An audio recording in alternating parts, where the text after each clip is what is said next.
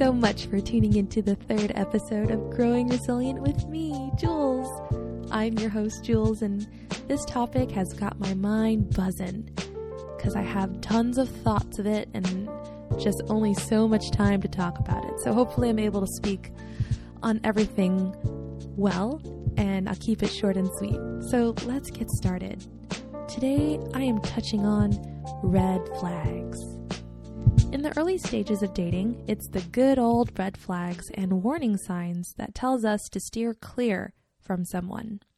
Sometimes it's easy to identify, and in other times, they don't pop up until much later and you're already in the feels so deep it's hard to walk away. Whenever we think about red flags, it's in regards to the possibility of danger ahead. Since this podcast is all about becoming better than we were yesterday, here is my thought. We are able to easily identify red flags in others, but are we able to recognize them in ourselves? I noticed lately that a lot of people in the dating world possess some type of red flag or deal-breaking behavior. And since we are all not perfect, there is a red flag you may possess to someone else. Today, I'm asking the question, what are your own red flags? Not your deal breakers and red flags you find in another person, but rather, why would someone be hesitant to date you? I bet as you're thinking through this question, you might say to yourself, sure, I'm not perfect, but I don't have anything that is considered red flags. Or maybe you're like, yup, I know exactly what they are. Maybe you really don't have red flags. Do you have traits or quirks that you know can be problematic or concerning? Is it worth changing, or maybe you haven't found the right person who is accepting of what makes you, you? I will say that if you're listening to this podcast, you are likely very self-aware of how you treat others and how you are perceived by others. There's a good chance that you don't possess much red flags, but I hope this conversation will allow you to know the difference between having true red flags and understanding that our quirks and differences are normal. Also, knowing ourselves can help us find the right person who is accepting of our differences. Whenever me and my friends chat about failed dates that we've been on or crazy bios they matched on the dating apps, the term red flag is used to describe anything that could possibly be wrong with the person. Most of the time it's warranted, but other times it's due to incompatibility or a quirk that they're just not willing to compromise or work with. So some examples of this are that, one person is a pothead and doesn't have any ambitions or goals. Another is that maybe someone uses too many emojis during their texting game. I've heard someone taking too many selfies and they're on their phone all the time. I've also heard that no social media presence or having an account is considered a red flag. And this one's a very common one, whether or not they are a cat or a dog person. And these are just some of the things I've heard of, what others have said. The term red flag becomes a catch-all for anything and everything that would lead to it just not working out or someone being weird. Sometimes it's down to the most ridiculous things. Not everything that doesn't work out should be considered a red flag. It should be known and accepted that not every person you encounter will be your cup of tea. Some just don't work out because of lack of chemistry, little shared interest, different intentions and values, and maturity levels. I also want to touch on, are red flags relative and differ from person to person, or are they pretty universal? Well, my definition will straighten that out. So before I continue, let me define what are red flags. Red flags are warning signs that a person possesses toxic and manipulative behaviors that goes against the standards you have placed for yourself on what you are not willing to deal or compromise with. Usually, these behaviors are deeply rooted in the other that it cannot be changed or easily processed. So some examples of red flags are patterns of abuse whether if it was physical, emotional, or sexual. They have controlling and narcissistic tendencies like unhealthy jealousy or prohibiting contact outside of the relationship.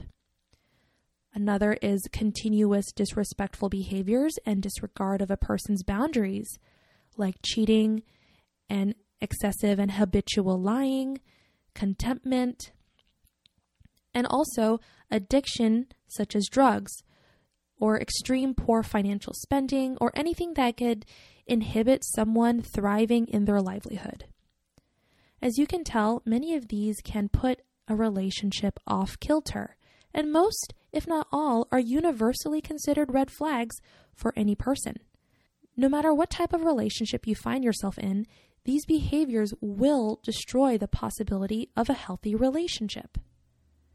Now, as we are thinking of ourselves, it's difficult for someone who is abusive to admit they are abusive, or someone who is conceited, lacks the ability to care for others, and self-serving to recognize they are narcissistic.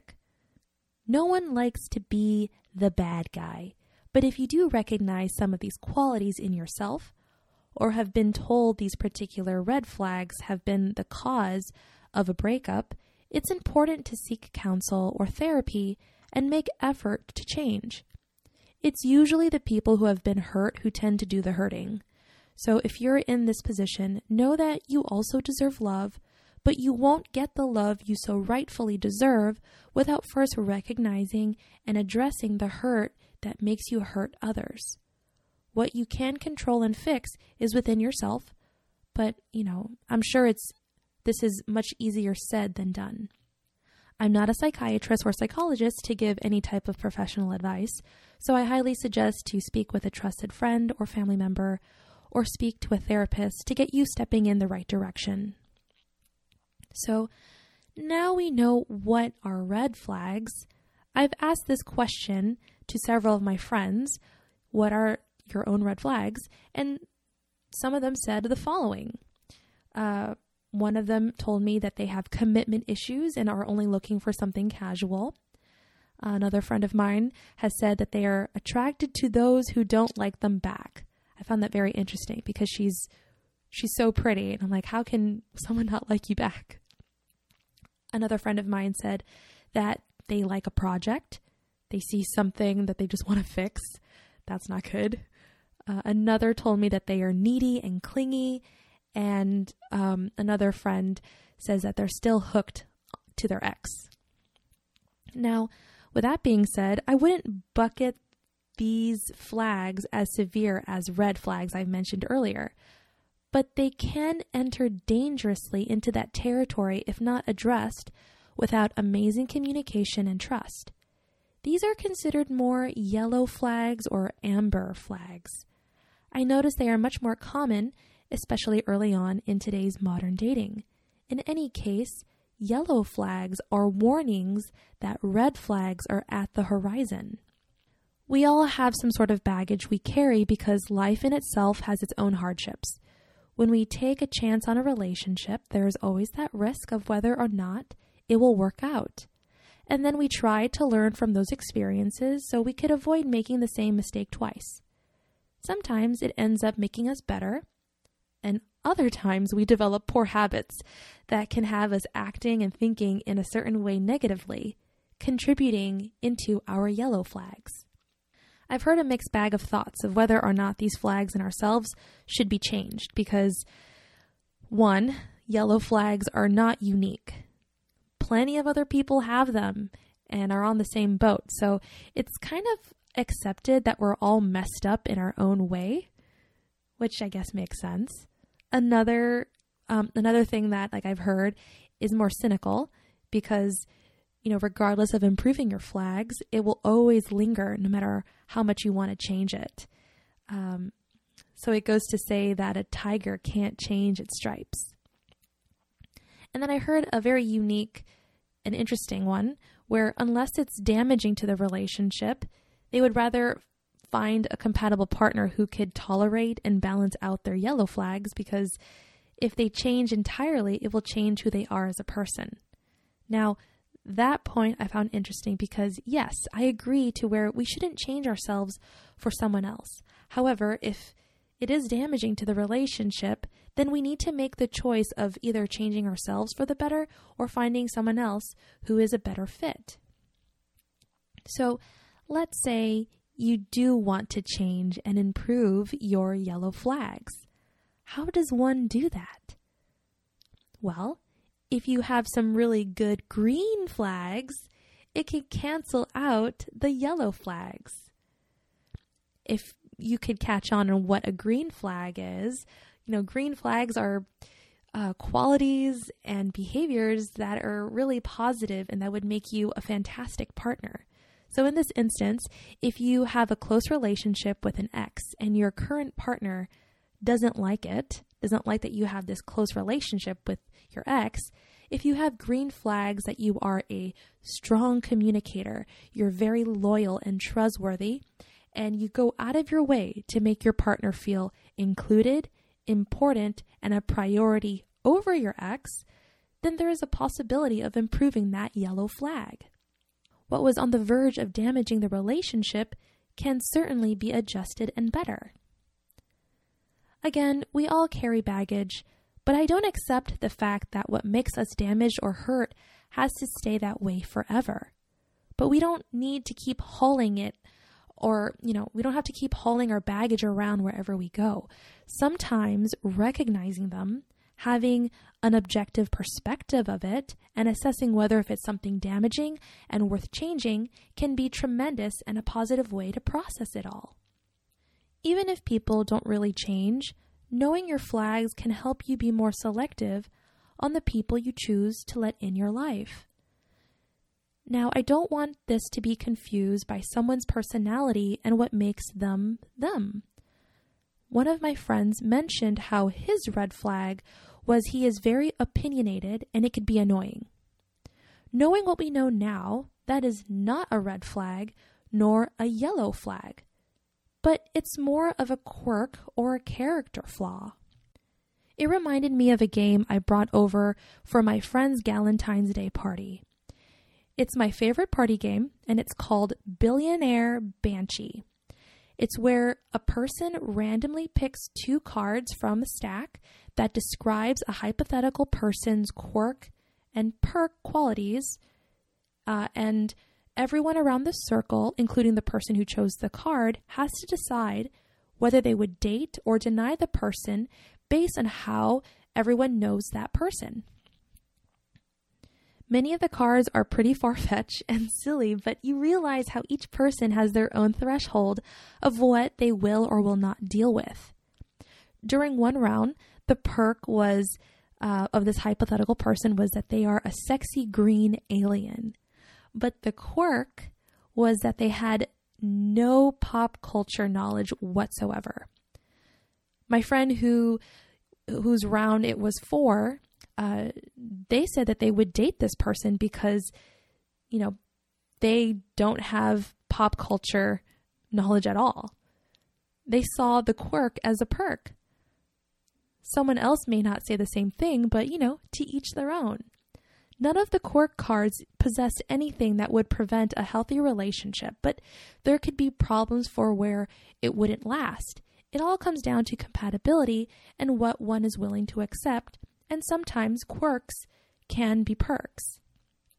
If red flags are universally manipulative and toxic behaviors, patterns or lifestyle that one needs to steer clear from, and yellow, amber flags are at the cusp to red flags, and can be difficult to change but not impossible, then quirks and character flaws are what makes us unique and different. Most of the time can still be considered normal, to whatever normal sense we could agree to these days.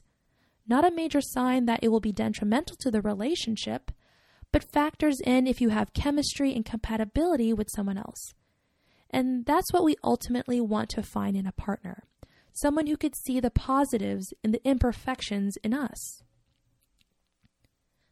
I don't like how the term red flags are loosely being thrown out there in today's language when a person is different from themselves in a way that they don't like.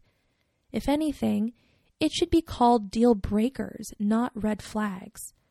Like, for example, if they don't have any social media presence, someone would think it were to be a red flag because of all the assumptions that one not having a social media account would hold, when in reality, not having an Instagram or Facebook is completely normal.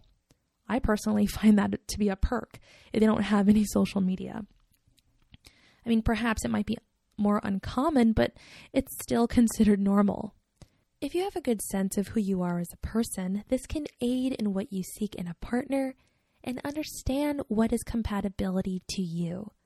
On top of knowing these things, if you possess red or yellow flags you need to process and work on, you can either address them with green flags or make the conscientious effort to seek help and turn yourself around. And if you have trouble knowing who you are, don't think another person can help you figure that out. Because the first step to recognizing what you want in a partner is to recognize who you are first. Gaining awareness of the cues you're sending out can lead to a more happier and healthier dating experience.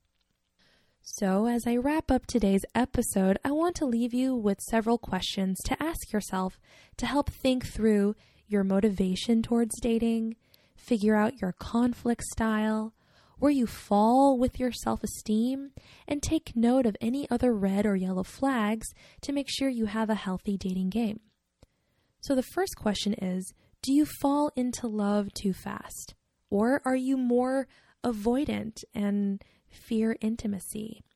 These questions will address if you give off cues of love bombing, which could correlate to narcissistic personality tendencies, or even more anxious attachment styles, which I won't go into in this episode. So that's the first question. The second question is, do you badmouth your ex? Now, this question will touch on, have you processed your last relationship and is it carrying over to your future or current relationship? The third question is, what is your conflict management style? The way we argue or disagree could either bring us closer together or place a crack in the relationship that will just worsen over time. Whether you stonewall, lash out, or have diplomatic approach in your communication, being honest with how you approach conflict could bring up a lot of unresolved issues. And lastly, how do you take compliments? Whether we are either insecure and push back when someone shows us love, or we feel comfortable enough by saying thank you, this can tell the other person that you're not ready to be loved, or you need more work in loving yourself. So that's pretty much today's episode. I kept it nice, short, and sweet. I hope what I said made sense, and if there's anything that you would like for me to elaborate on anything I touched on, I could totally do that in an upcoming episode. So thank you so much for joining and tuning into this episode and listening to the Growing Resilient with Jules, me, podcast. So thank you so much, and I'll see you guys on the next one. If you enjoyed today's episode, please rate and send a review on iTunes or Spotify. It helps not only the show, but allows other listeners to find and join in on the conversations too. If you have any questions or ideas you'd like for me to make in a future episode, you can reach out to me by sliding into my DMs on Instagram at Growing Resilient with Jules. The Growing Resilient with Jules podcast is available wherever you listen to podcasts. Until next time.